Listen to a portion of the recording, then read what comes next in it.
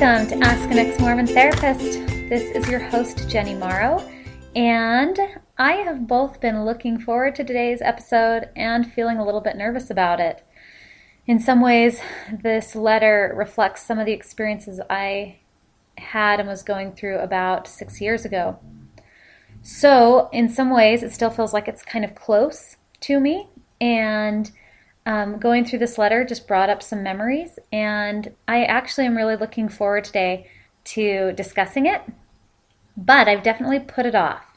So I've had this letter in the queue for about 7 months and kept wondering when I would feel ready to tackle it. And what I've decided to do is to bring on my first guest call today. And so I'm actually really excited about that part. And so today you're going to hear Ask an Ex-Mormon Therapist with its first live guest. It's going to be the author of the letter that I'll be going through today. So before we get any more into the episode, I know it's been a while since I've been on and recorded, and that's not because I don't love doing this. It's mostly because I've been focusing on a few other things, and I'm just still really excited to be doing it.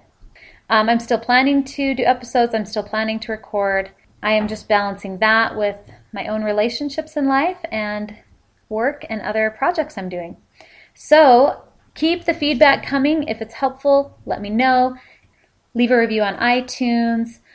Leave a response on the blog. Keep me posted about what you're enjoying or not enjoying about the podcast. And also, if you have any questions, send them through to exmormontherapist@gmail.com.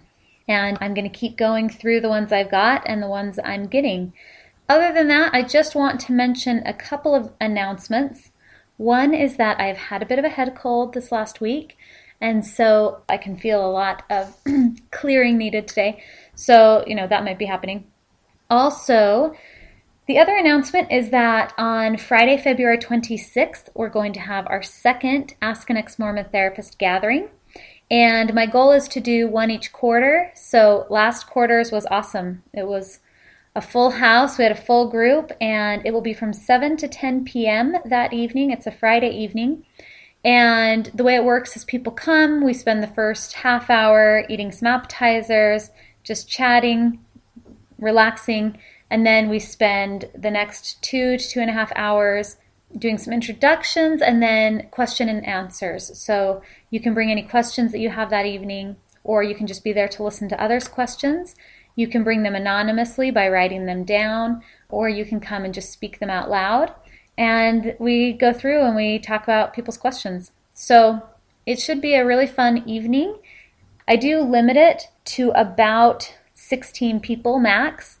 And so if you are interested, email me at exmormontherapist@gmail.com and let me know your name and your email address, and I can get you on the list and get you the information on how to register and hold your spot.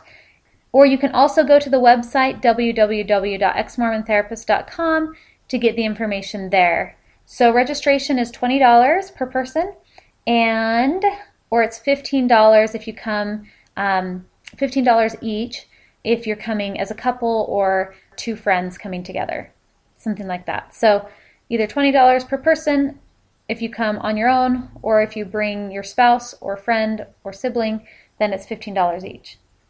That is it for announcements. So let's get going on the episode. And the letter for this episode was titled Love and Sex for the Single Ex-Mormon. It was from Dateless in Salt Lake City.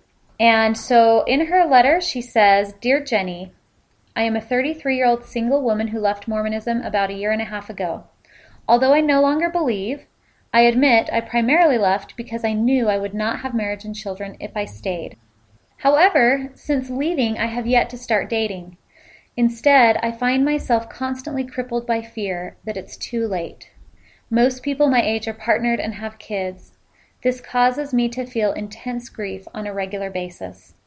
I am also embarrassed about my lack of sexual experience, as I don't know how to explain this in the non-Mormon dating world.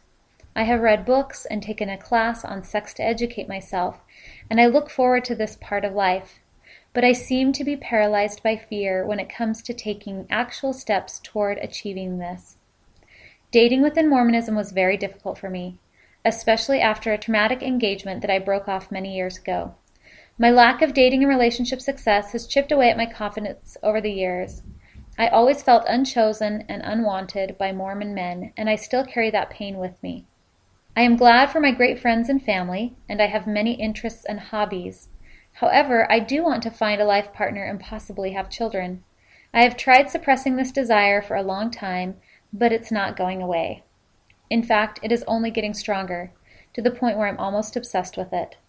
As I am in the middle of a career change right now, therapy is not an option for me at this time. But I have done it in the past, and it helped me work through some of my previous relationship trauma.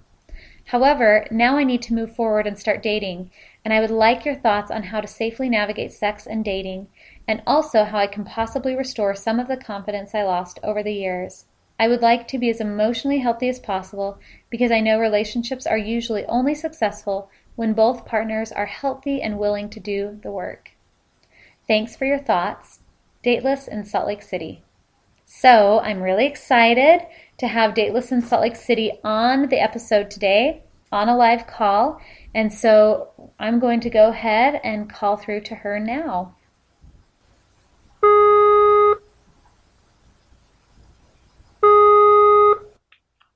Hello? Hi, is this Dateless in Salt Lake? It is. Hi, this is Jenny Collin. Hi, Jenny. How's it going this morning? Good.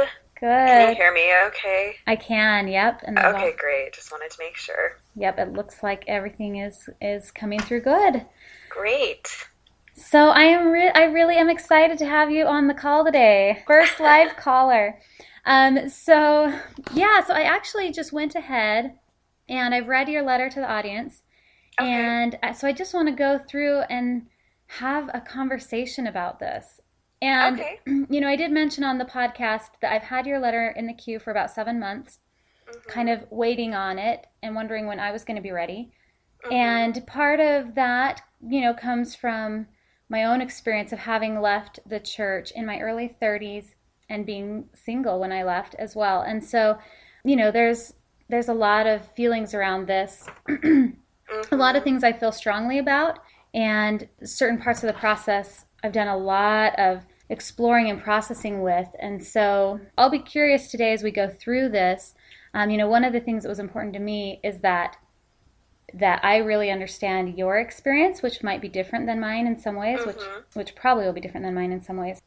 So I was curious, you mentioned that since leaving, you have yet to start dating again. Is that correct? That's correct. Okay. And how long ago did you leave? Let's see. It was about 2 years ago, just a little over 2 years ago. Okay, that's right, because in your letter you did say how long it had been. Okay, so it's been about 2 years. So yeah, tell me a little bit about your experience with this. I think that, upon reflection, it's become kind of clear to me that dating in the Mormon dating scene at some point became almost sort of traumatic for me, which kind of sounds, I don't know, maybe a little melodramatic, but it was really, it was beyond frustrating. It was painful. And because I had such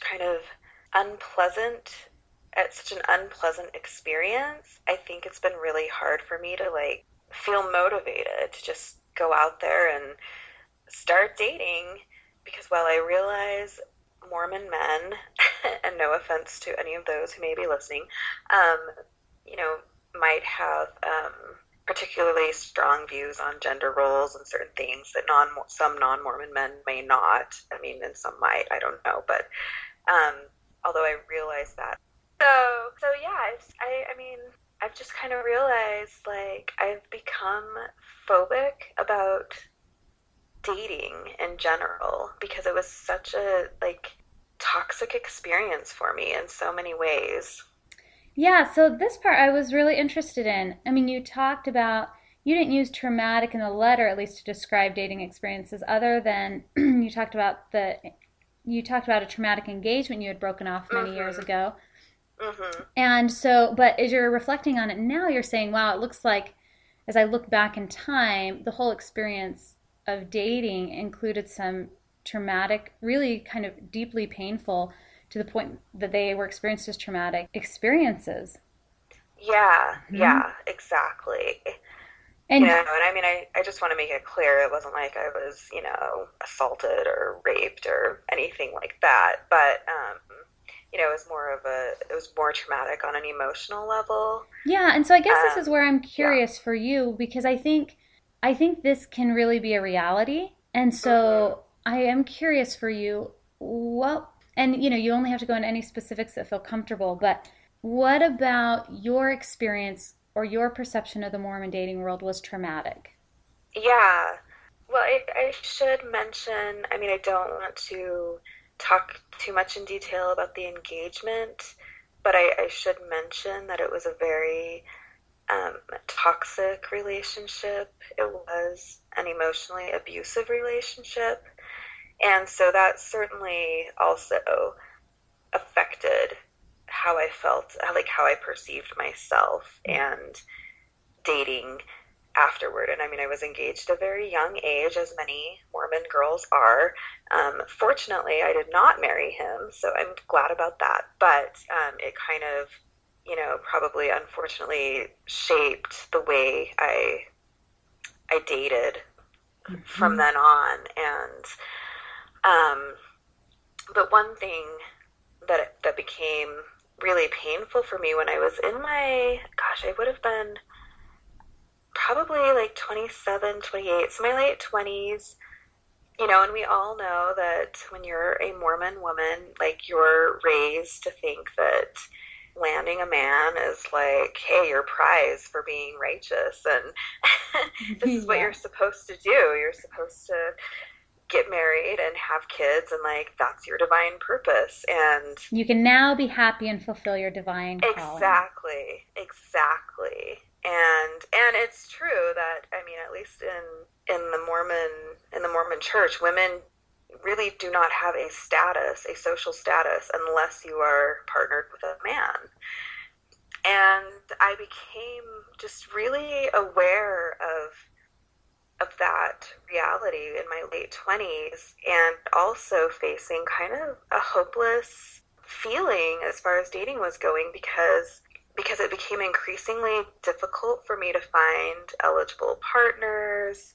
I didn't date a lot, which was part of what became traumatic for me. I started constantly doubting myself, like, am I not attractive enough? Am I not like spiritual enough? Like, what is it about me that means that I cannot seem to find somebody?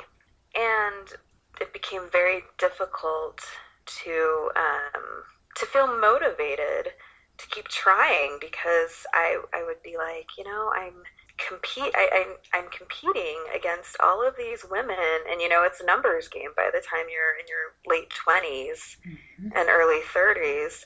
So, you've got 5 girls to every guy. And I mean, I don't think that's the exact correct number, but I do know the women definitely are outnumbering the men by that point. In the And what singles that, wards or student wards, things like yeah, that. and the Yeah. singles wards, and what happens is that really fosters an unhealthy dating environment for both the men and the women, because then the women become ultra competitive with each other, and the men become, I don't want to use the term pickier, but for lack of a better term, I'm going to say pickier, because they have the advantage. Yeah. And it's just very interesting. I've been reading some anthropological studies where they are demonstrating, like, regardless of country and regardless of which is the dominant gender, so it could be women, wherever there's the fewer numbers, they do become more competitive with each other, and where there's the higher numbers, they become less willing to commit because they have the options. And so, I mean, I think that certainly plays out in the Mormon dating scene, which, okay, if you're a single guy, great. You can be 50 pounds overweight and still land, a hot girl. But if you're a woman, it's a terrible experience. It's painful. It's frustrating. Yeah. And for me, I just felt like, gosh, there's this. I was raised to think that, like, if I was righteous and like my like spiritual and doing all of these things, then, you know, someone would find that attractive and want to be with me. And when I was in my late 20s, I started realizing this isn't the way it is at all. I mean, it's not about my spirituality. I think it's much more about, you know, how do I look? How do I act? Like, there's very strict gender codes. And I'll be honest, I fall a little bit outside the Mormon norm that way. I'm probably, you know, a standard deviation or so away from that because I am independent and outspoken, and I'm a feminist, and I'm proud of that. And, you know, I realized that was very unattractive to a lot of potential mates. And so what that did for me was it just shredded my self-confidence. Ooh, yeah, and as you're talking about it, I mean, I'm feeling like goosebumps right now as you're talking about it. Just the sense of, I guess, maybe connecting with, wow, what that experience is like. To be in a situation where, you know, biologically, most of us will be drawn towards a relationship. And yet here you are in this competitive environment. You're trying to figure out what gives you the advantage.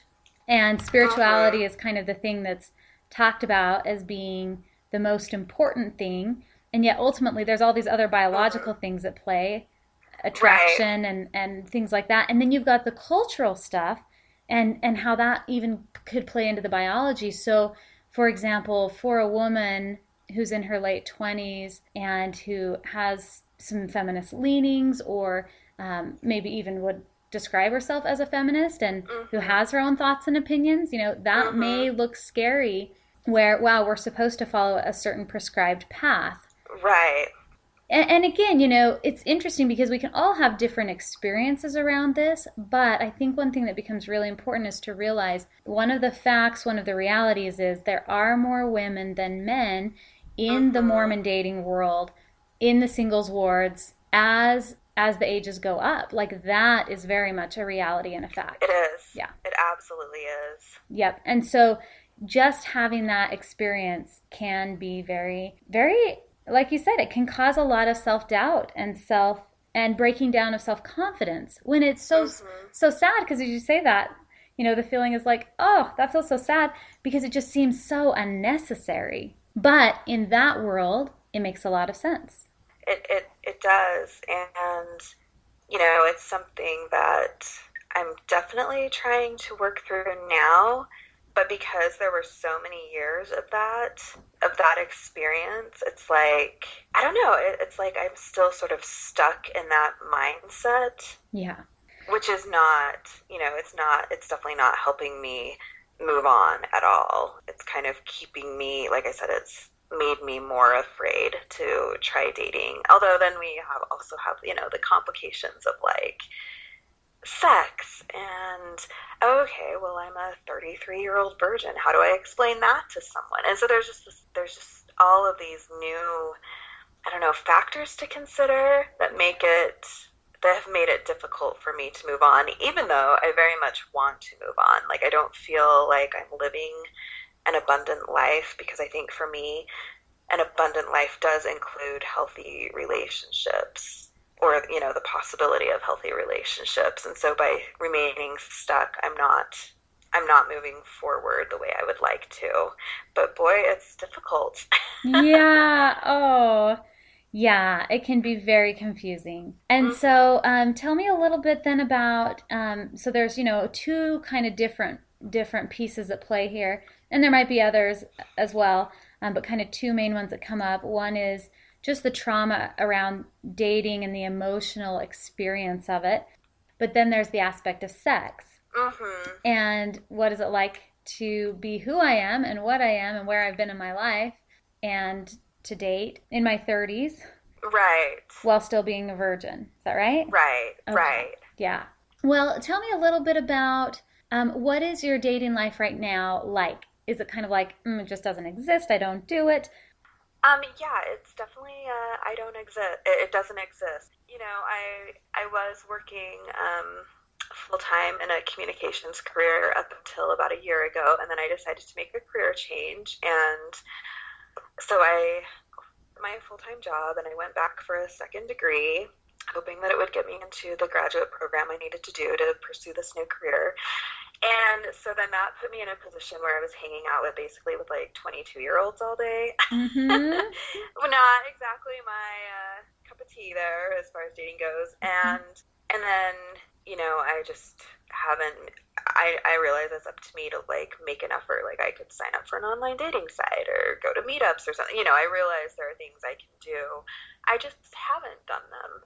And I think, yeah, it's definitely part of that fear, or it is that fear that's holding me back. It's just that self-doubt. Like, if I do this, am I going to have the same experience of just lots of rejection, some humiliation, you know, things like that. Yeah. And so it really keeps me kind of stuck in this place, which I realize, you know, I need to kind of get over that. I'm definitely a fan of, you know, if you have a terrible fear of flying, you have to get on an airplane. Like, you have to make yourself do it.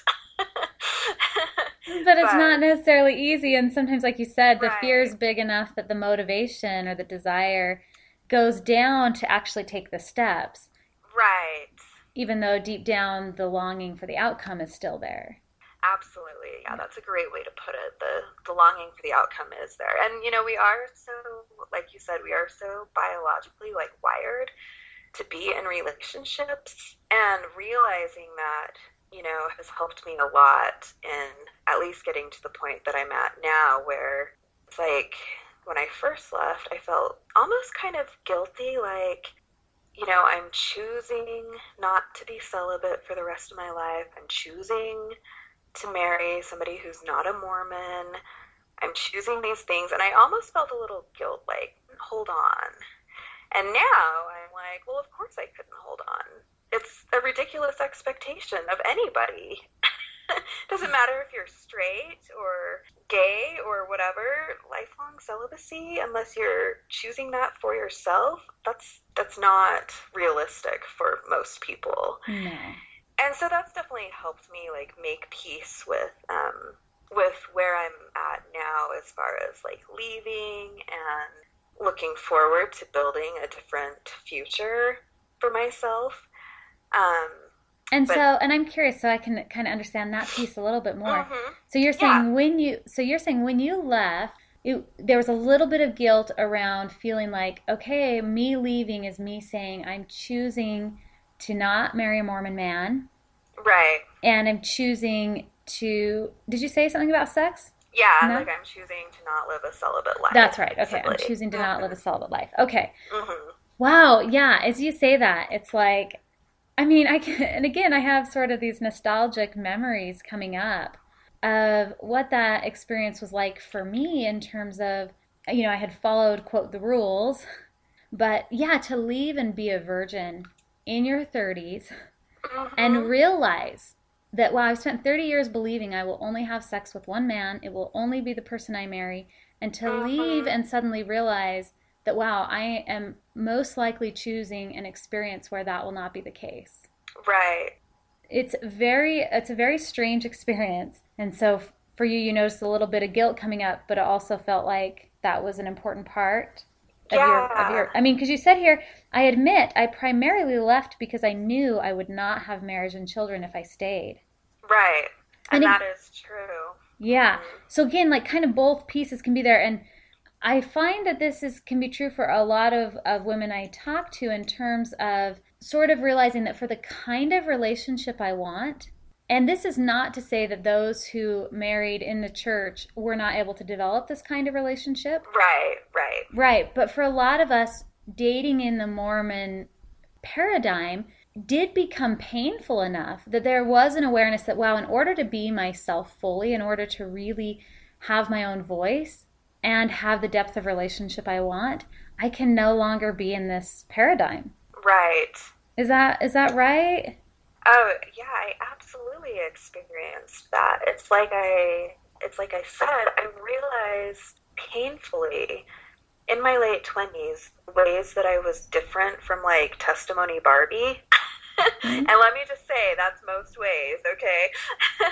I don't look like Testimony Barbie. I don't act like Testimony Barbie. And yet I could see that, and I don't, again, I'm mindful that some, Mormon or ex-Mormon men may listen to this and feel offended, but I don't mean that. But I could see that the majority of the men around me wanted that. That's what they wanted, was Testimony Barbie. And I realized I could not be that, and I didn't want to be that. I wanted to have a voice in my relationship. I wanted an egalitarian relationship. Yes. And someone who could value me for more than just, I wanted like my career options to matter in the relationship. I wanted, 2 kids, not 7, Yes. kind of some things that were outside of maybe the standard and what's been culturally scripted as acceptable. And I knew at some point, well, I guess I knew even probably a year or 2 before I finally left, but I knew that that was not going to be available to me within the Mormon paradigm, like you said. And so I needed to leave. And once I actually stopped believing before I left, and there were many factors that led to my disbelief, not just my own personal experience, but yeah, it's still raw for me. Yeah. It's still painful. And I'm kind of curious, as you're talking about it today, what are you feeling right now as you're sharing and reflecting on your experiences with us? I think that's a good question. I'm not sure. I kind of have mixed emotions. Like, there is still some sadness there. Okay. There's also some hope of, I guess, yeah, I keep thinking in my mind as I go through my life, like I'm trying to build a different future for myself than the one that I was prescribed. Mm-hmm. And that actually gives me a little bit of relief, a sense of relief. So, awesome. There's kind of like some hope and some sadness and some relief and some pain, though, with the memories and, like all. Yeah, kind of a mix. Uh-huh. Well, and if you could see me now, and if, those listening could see me, I'm just nodding my head like, yeah, there is, I can feel that as you're talking, like there is some sadness here and there's still some pain here. But there's also this hope because you're taking the steps, and even if you haven't started dating again, you've taken some huge steps to beginning to put yourself into a space where you no longer have to play the game. Right. You don't have to play that game anymore. Right. And, again, dating has its own things, and we all have to face our own fears of dating and our own fears of intimacy, ultimately to find the kind of relationship we want to have. We could have a relationship and marry someone, but to have the kind of intimacy we deeply want, emotionally, physically, mentally, there is some work to be done for ourselves, where we learn how to become more comfortable with our own authentic self so that we don't have to hide it or doubt it or defend it. And I think this is part of what makes me feel excited for you, and kind of was nodding my head when you were talking about the hope, is it's like, yeah, you really are moving into a space where, my hope is that you'll be able to feel like, oh, this dating thing, there's going to be guys in or out of Mormonism who will be okay with a woman who has a voice. But it's a little easier sometimes to find that when there's not a paradigm overlaid with certain expectations. And I just feel really excited for you, even though it still feels scary and painful. Yeah, it's taking me a long time. I think I had this, fantasy when I left the church that I would suddenly be like healed and whole and be able to go out there and take on the world and do everything that I wanted to do that I didn't feel was acceptable for me as a Mormon woman. And what I found instead is that the process has been agonizingly slow for me, and gradual, and which isn't necessarily, it's not a bad thing. And I know from just personality-wise, I'm a very methodical person when I make decisions. So I'm not the type that's just going to be like, yeah, I'm going to buy a car today. I'm the type that's like, I'm going to research, what kind of car for like quite a while. And then when I'm finally ready, I will buy a car. And I'm sure that like my, getting ready for dating is the same way. But there's just that like nagging self-doubt, I think, that's been really difficult for me to overcome. There's still that fear of like, but what if it's too late now? What if there aren't any eligible partners because I'm in my 30s, not my 20s? And, the what if. Oh, yeah, those stories. Yes. Yeah. And, and ultimately, and I'll give and link on here as well some of my favorite dating coaches and people with dating perspectives. Because even if you're not in a position to do one-on-one therapy, there are some great programs out there that people have put together that would be a little bit, less expensive than one-on-one therapy. And for anyone listening, there are some great programs out there to help us do work around the subconscious blocks we have around intimacy, as well as just the conscious, actions that need to be taken.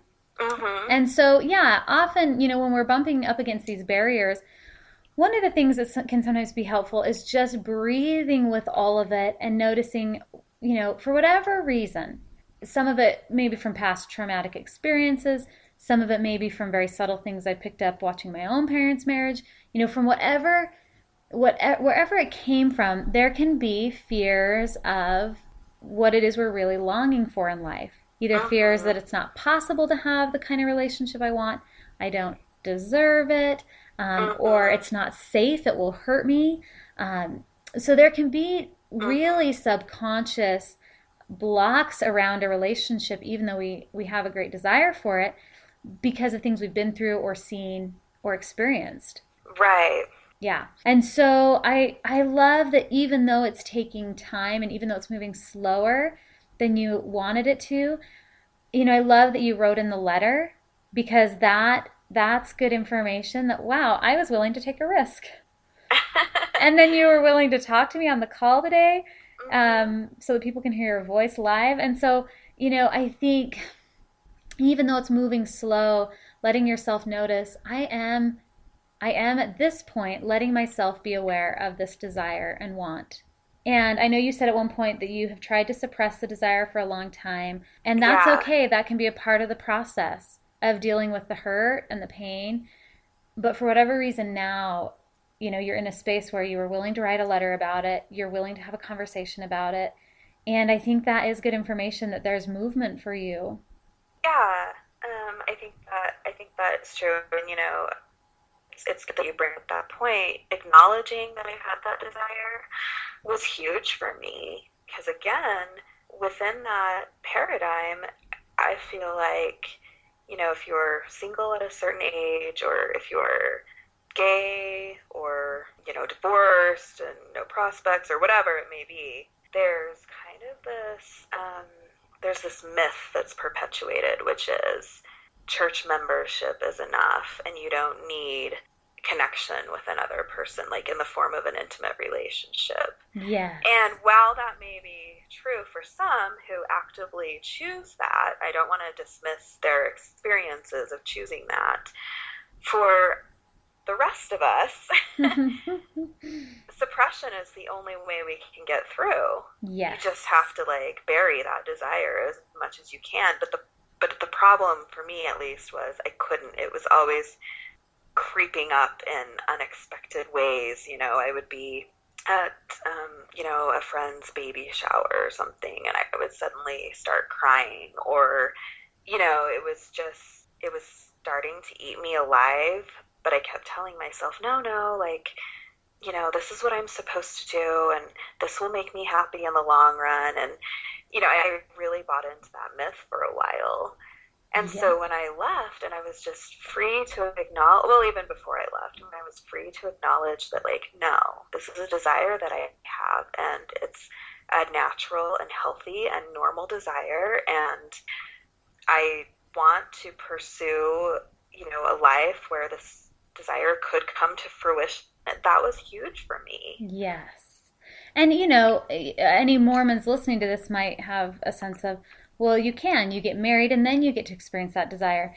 But it's really important for those listening, you know, to understand that for those of us who got into our late 20s and early 30s and were in the dating world still, it's different than when you're in your early 20s. It's a different kind of Mm-hmm. experience. And Absolutely. yep, and like you said, you're in this more competitive realm. And I think also there's a little bit of awareness after having dated, you know, through your late teens and early 20s and mid 20s, you know, there's an awareness on some level of how intimacy works. So when Mm-hmm. you're younger and you're dating, if you get married in your early 20s, it's a different kind of experience than um, you know, my guess is for those who do that, then they get in the marriage and they start to realize either it flows and maybe it's great, but also another option is, wow, this isn't quite what I expected. And you know, either way, we're all learning about intimacy as we move forward into our mid 20s, into our late 20s. Mm-hmm. We're all starting to learn that, you know, whatever these fantasies or ideals we had may not be exactly what we expected. But Mm-hmm. the longing for deep connection doesn't go away. And so I don't know, as you're talking, I guess the feeling I'm having is I can feel a sort of longing here to really have that be understood. And and it might not be understood by everyone, but I also want those who are already married to know, like, I see you. I see all of us. And this became really important for me to understand was I am working on intimacy whether I'm in a relationship or not. Like I am working on Right. literally romantic intimacy. We are always working out intimacy in different areas, but you know, we're always working out romantic intimacy, even if it's just being suppressed for a period of time. Mm-hmm. And so, you know, when you get into your early 30s, and all of a sudden, this became very clear for me. And actually, I would say it didn't become clear for me until I started dating post Mormonism. And I Mm-hmm. started having relationships that included sexual intimacy as well as emotional intimacy. And I started to Mm-hmm. realize at that point that there was a part of me that had always wanted to be able to include the two as I was dating. Mm-hmm. And I had always suppressed it throughout my dating, or I had felt guilty, or, you know, I would date a Mormon guy and we would, quote, go too far. And, you know, Uh-huh. and going too Yeah. far now, just imagining what that even, it was just these little things that I would feel so guilty about. And how that really blocked development of intimacy because there was this Mm-hmm. continual power struggle between the desire to explore relationships emotionally and physically and then this guilt that would come in. Mm-hmm. And so when you leave, you really have this space that opens way up and it can feel very scary. Yes. Yeah. Yeah. So for Very anyone new, out and you there don't know what to listening, expect. yes, exactly, exactly. And so I guess you know, as you kind of think about all these different pieces, and as you're talking about them, is there any questions that pop up for you? Well, as we've been talking, I do wonder, like, how unusual is my experience? And maybe you don't know, but I'm guessing you do know other single women who have maybe gone through this, and I would just be interested in your perspective on kind of what Yep. well, I don't.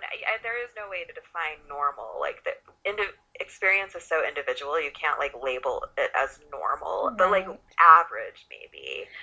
Yeah. Well, as Is you're my experience out of the? Is it out of the average experience? You know what I'm trying to say? I'm yes. not articulating it well, No, you're but. articulating it great, and my sense is that it's very normal. And Mhm. I mean, at first when we were talking, and you were saying you hadn't started dating yet, and I, you know, kind of thought, oh, I wonder why not. But then as as you're asking this question, and I'm reflecting back 6 years ago, 7 years ago, when I started leaving, Mhm. I'm like, you know, I took a few years off of dating Mhm. because it was so overwhelming to me to manage the transition I was going through with the religious stuff, Mhm. as well as how to show up in the dating world without just being terrified. Right.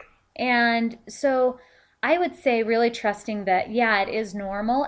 And you know, there was maybe especially before I left Mormonism, was especially when I actually stopped dating because I felt like I want to know where I am with this Mhm. so that I can be more clear with the partner. But again, I don't know that Mhm. that matters. Some partners might be okay with you being ambivalent or whatever. So there's no right or wrong here. It's just interesting to notice where each of us needs space Mhm. to go slower and where each of us start to feel ready. So, as I say that about me, I'm also thinking about the other single women I have worked with in my therapy office, or also the other single women I've had as friends. And I am thinking about the women I have as friends who are in their 30s who have left Mormonism. And I would say for all of them, there have been transition periods, Yeah. and some longer than others, but some that were at least a couple of years before they felt ready to go back into the dating world. Yeah, that's really helpful for me that to know that actually. Awesome. That's I really good. Good. Yeah. Yeah, I think really trusting this whole process of shifting faith perspectives is a big deal Mhm. because it was how we navigated our decisions in our life. And so to move into a place where we're deciding what paradigm do I want to live on? What are my values? And most of us want to pick a partner from some clarity within that. Right. Absolutely. And so but then I think, and the fear is such a big thing too. It's just religious transition for a lot of us, not everyone, but religious transition for a lot of us, if we were really involved in it, is somewhat traumatic on its own. Mhm. And I think really honoring that. And I mean, as I talk to you today, you seem to be such a clear headed, articulate person with, you know, a curiosity about yourself and the world. And I just think, oh, I have a feeling you're going to make a really good partner for someone. And you're Oh, going to, thanks. yeah, and that you're going to find someone who doesn't need you to fit into some kind of bubble, or doesn't need you Mhm. to fit into some kind of mold that's not you. And so I feel really excited for you that you're on this journey and that you won't have to suppress yourself to be in a great relationship. Oh, well, I appreciate that. That like makes me feel good. Awesome. I Awesome. need that hope. So thank you. You are welcome. And I agree. We really do. We all need that hope. And I guess my hope is like, for any who may be listening to this who are in a similar situation, like I just wanted them to know like you're not alone in this process. And it seems like when you leave, most of the resources are for married couples, which I mean, those absolutely need to be there. And, I don't have a problem with that, but there just aren't very many resources for singles who are leaving, especially older singles.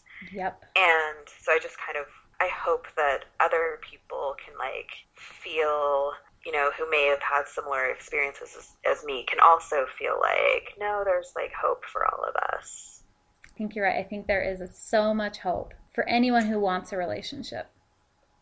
We'll throw this out there. Maybe, when I do enter a dating world, start meeting people, maybe I'll have to do a follow up letter and. I would love that. I can even do a follow up call and you can tell us more details. Okay, we'll do it. Awesome. Oh, Dateless in Salt Lake, good luck with everything. Thanks. I'm really excited for you, and I'll be looking forward to a follow up letter one day. Okay, sounds great. Okay, take care. Okay, thanks, Jenny. Bye Uh-huh, bye. bye bye. Wow, I am just feeling really glad that Dateless in Salt Lake felt comfortable and was able to come on the call today. And just getting to know more about her unique situation felt really helpful for me. So, Dateless in Salt Lake, thank you so much again for doing that for us. And hopefully, it was helpful for all of you as well to get more perspective on her letter.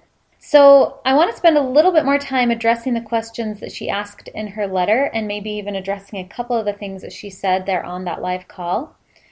When we have lived under someone else's rules for sexuality, and someone else's rules for relationship roles, and that someone else's framework stops guiding our decision making, it can feel really confusing to sort out which parts of this experience do I want to maintain and which parts do I not want to maintain, and why. What do I want to experience in my life, and what will be most effective in creating that experience? And in some ways, the rules of the framework we were using might have been effective in certain ways and from certain contexts. And so it can feel confusing when there's not the same kind of structure and even, quote, rigidity, because suddenly we're wondering what's flexible, what's not flexible, what's absolute, what's not absolute. And it can throw us into a lot of fear, confusion. Sometimes we just go numb or freeze or shut down. So those can all be responses to this confusion about how to create what we really want out of our life. So sexuality is a really tricky one, especially coming from Mormonism or any kind of more fundamental or more orthodox religion where sexuality had very strict black and white rules. Because sexuality in those frameworks is actually seen as a very strong issue in terms of rightness, wrongness, worthiness, not worthiness, pureness, dirtiness. And so it can feel very confusing. Even though Dateless in Salt Lake and I were talking specifically about women in this letter, her unique experience as a woman, and because we were talking about her unique experience as a single person, I want to acknowledge that these questions that come up around sexuality and these wonderings and or confusions that can come up around sexuality spans across the board of both genders. It can feel confusing for both men and women. And it also spans across the board of not only single people, but people in relationships, people in marriages. And I have worked with, quite a few couples who are trying to navigate what does this religious change for us mean in terms of our sexuality. For some couples, it's very, very clear. For some couples, they feel very satisfied in their relationship sexually, emotionally. They may have regrets that, wow, I didn't get to explore that growing up, or they may not. But despite having regrets or not having regrets, it may still feel very clear that at this point, I still know this is the partner I want to be in a monogamous relationship with. Some people start to question whether they want to be in a monogamous relationship. So I do want to acknowledge that everyone is included in this conversation, even though we've been specifically talking in this letter and in this woman's experience about a female experience and a single person's experience. One thing Dateless in Salt Lake mentioned was, she said, because it was so many years, I'm still sort of stuck in that mindset. And she was talking specifically about the mindset she had around dating. And I don't remember if we were talking about sexuality at that point. But either way, it becomes helpful for us to realize that, yes, this really is a process. One of the things that seemed to strike Dateless in Salt Lake the most in our conversation was just the space that it really is okay for this to take some time. That her experience is not abnormal, and I really do believe that. I do not believe her experience is abnormal. When our mind frame has been within a certain context for a lot of years, we can make a change, we can make a transition, and that is a hugely important step. But it doesn't change overnight, and we can stay sort of, quote, stuck in a certain mindset. So when is sex helpful in a relationship pre-marriage? Or is it ever helpful? Or if I'm already married, do I want to have those kinds of experiences with other people sexually? Or am I satisfied enough in my relationship that I feel comfortable staying in it as it is? It can feel confusing when we're still sort of, quote, stuck in certain mindsets. So it's a balance between letting ourselves open up, think about things, research things, talk to people about things, and then also letting ourselves back away. Get quiet, check in, see what feels good, see what doesn't feel good, see what feels scary, see what we feel aversive to, see what we feel drawn to. And sometimes our emotions don't mean exactly what we think they mean, but at least that's a good starting place. At least we're just starting to go through the process of gathering more information and then pay attention to how we feel about that information. Because again, our feelings are often good compasses to what we want out of life. They're not necessarily information about external truths. And figuring out what we want after being in a situation that says, this is what you want, you definitely want to wait until marriage to have sex, because it will lead to this and this and this outcome. It will lead to a better sexual life when you're in a marriage. It will lead to greater chances for fidelity. Whatever stories we were told about why we want to wait to have sex. Some of those may be accurate or they may be inaccurate. And even if they were accurate, that might be true of the bell curve, but it may not be true of all the outliers. So all we can do is go through the process of exploring, researching, experimenting, and trying to find a way to do that as safely as possible and as tuned into ourselves as possible. So Dateless in Salt Lake, you asked at the end of the letter, you said, I would like your thoughts on how to safely navigate sex and dating, and also how I can possibly restore some of the confidence I lost over the years. And I would say, Dateless in Salt Lake, I really do think you are on a good path to doing this. At one point, Dateless in Salt Lake said, I realized that I wanted to be valued for more than, She went on into some things. She said, I wanted my career options to matter. And that, when she said it, it was like, oh yeah, I want to have a voice. I want to be able to have an opinion, and those things matter. And I want to be valued for that. And so this becomes a chance for us to take time to focus on, where do we value ourselves for more than just being, quote, the righteous, good boy, good girl, Where do we value ourselves more than that? Where do we value ourselves more than just a righteous person who serves and sacrifices and gives and gives and gives? And if that's enough for us, if that is satisfying and it's not making us sick and it's not causing us problems in our lives, then great. But if we're longing to be valued for more than we feel like we currently are, then we first get to start looking at, where am I valuing myself for more than just those things, for more than, quote, being testimony Barbie? Where am I valuing myself more than that? Or for men in the church, where do I value myself for more than just being the, quote, provider or the paycheck? And if we're struggling to value ourselves for more than that, that's where we're going to keep feeling the breakdown of confidence, and that's where we can also start to rebuild confidence. And again, I will say this is true whether you are single and looking for a life partner or marriage, or whether you're already in a marriage. It's checking in with ourselves over and over and over. If I'm longing to be valued for these things, am I first and foremost valuing myself for that? And if I'm still doubting that that's enough, if I'm still doubting or thinking that maybe I do need to fit into that box to be desirable, that's just something to pay attention to. It's something to sit with really, really quietly and look at, where did I pick that belief up? What am I afraid is going to happen if I let that belief go? If I decide that I want to value myself for more than being a righteous woman who doesn't speak too much, if I want to value myself for more than that, or for men, if I want to value myself for more than being the righteous priesthood holder who brings home a paycheck or who does all of his home teaching, if I want to be valued for more than that, how do I begin to talk to myself? How do I begin to compassionately validate that desire? Because again, it's neither right or wrong or good or bad. It just is what it is. And all of these things are compasses to, what kind of a life do I want? Not what kind of a life does anyone else need to have. It's that individuation process of saying, I'm willing to own my own feelings and my own desires and my own thoughts, and I'm also willing to give you yours.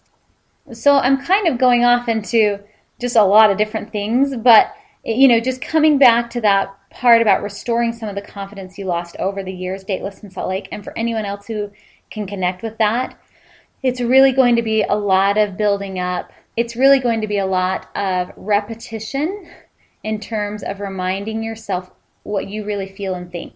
And if that changes, then you can adjust it. So, if you're saying to yourself, I give myself permission to want to be valued for a career. I give myself permission to want to be valued for a career as well as other things. I hope that maybe gives some ideas in terms of how to restore some of the confidence that you lost over the years, Dateless in Salt Lake, and for anyone else as well. My sense is it's going to be a lot of compassion that, oh, no wonder I lost my confidence. I didn't know how to hold it. I didn't know how to hold it amidst all of these messages. And good for me that I've left an environment where those messages are going to be so prevalent. They might still be around in my family or friends or in the state I live in. But, again, when we've taken the steps to at least remove ourselves from where it's just bombarding us, that's a huge step. Because then we get to start to reinforce and remind ourselves what we want to have bring us confidence. And that doesn't mean that you have to pretend or go numb. This is a really hard part when people are starting to explore sexuality, especially because they'll say something like, well, I want to have the confidence to have a relationship that includes sexuality before marriage, but then they start dating or sexuality comes up and it feels so terrifying we kind of retreat back into our shell. So we get kind of passive and I don't know if I can feel confident in that. I feel bad, I feel dirty, I feel wrong. Or we get more aggressive because we don't want to feel that conflict, and so we pretend that we don't feel bad, we pretend we don't feel dirty, we pretend we don't feel wrong, and we get more aggressive sexually, maybe a little bit more promiscuous than we want to be, ultimately. And either response is okay as we're going through the process. Hopefully we do it as safely as possible in terms of safe sex practices. Or if we're retreating and withdrawing away from sex, hopefully we're doing that as safely as possible in terms of having somewhere to talk about that with and not just retreating and never facing it again. But ultimately, as we're rebuilding confidence, it's true that there's going to often be a conflict between our own inner voice and what genuinely feels right to us in terms of what we want to try, experiment, explore with, and then other people's perspectives and opinions about it, including the perspectives of the religion that we grew up in. And so one of the reasons I did feel nervous about doing this episode is because when I transitioned out of Mormonism, I went through my own fears about sexuality in a relationship before marriage. I also was facing my desire to have that be something that was going to be available to me with someone I was dating before I was married. So, I had a lot of internal conflict initially coming out of religion myself. And so this episode felt a little scary to do, partly because I want to bring things forward that can serve the listeners here. And I also don't want to bring forward things that aren't helpful or that tell you too much about my story that might block you from your own story. But I will say that there are times I did a little bit of both in my own process of getting clear on what I wanted with sexuality and relationships. There were times I withdrew and just didn't want to face it. I didn't want to date. I didn't want to be in relationships with people who weren't Mormon. Even after I initially left, there was a lot of fears about that. And a couple of people that I dated can tell you about my fears and my tears that came up in moments where I felt like I don't know how to handle this much confusion and conflict within my own self. And the confusion wasn't just about sex. It could have been about different aspects of dating in general. So I remember getting asked out to go to an arts festival on a Sunday, and I actually cried on the way home in his car because I was feeling so sad about the internal conflict I was experiencing. Or I remember going on a date and someone ordering a beer the first time for themselves and just feeling anxious about it. So there was a process that happened, and it did include some pulling back and withdrawing, and it also included some more aggressive experiences in terms of being aggressive in my own mind or berating myself for my own sensitivities, believing I should be okay with shitty behavior in order to keep a relationship going, in order to keep a relationship alive, or pushing myself into sexual encounters that I wasn't really interested in. And I would say I'd vacillated back and forth between those two reactions and also had moments of touching my awareness of what it was I was wanting. That was really neither of those polarities, but was a more authentic expression of sexuality for me within a relationship. So it's learning how to have our experiences and learning how to reflect and get the information about what that means for us. So I really do believe it's so huge for us to give ourselves permission to go as slow as we need to go. And we can use going slow as a distraction as well. And when we notice that, we can give ourselves permission to speed up a little bit. And it's always finding that balance. And, life is so moving and alive, and it's so breathing, and it has different aspects and experiences and contexts. And yet it is important for us to also feel grounded and safe, for us to feel like we have some kind of something that we can lean into. And when that was the LDS Church's rules, we have to replace that with something else if that's no longer the space you're in. And I would say trust over time that you can actually find the groundedness within your own mindfulness practices, that you can stay grounded moment to moment to where you are moment to moment. Dayless in Salt Lake, I send you all the best as you're going through this process. And I feel really excited for you. And I feel really excited for anyone who's facing this stuff. So I'll look forward to hearing how it goes. Take care.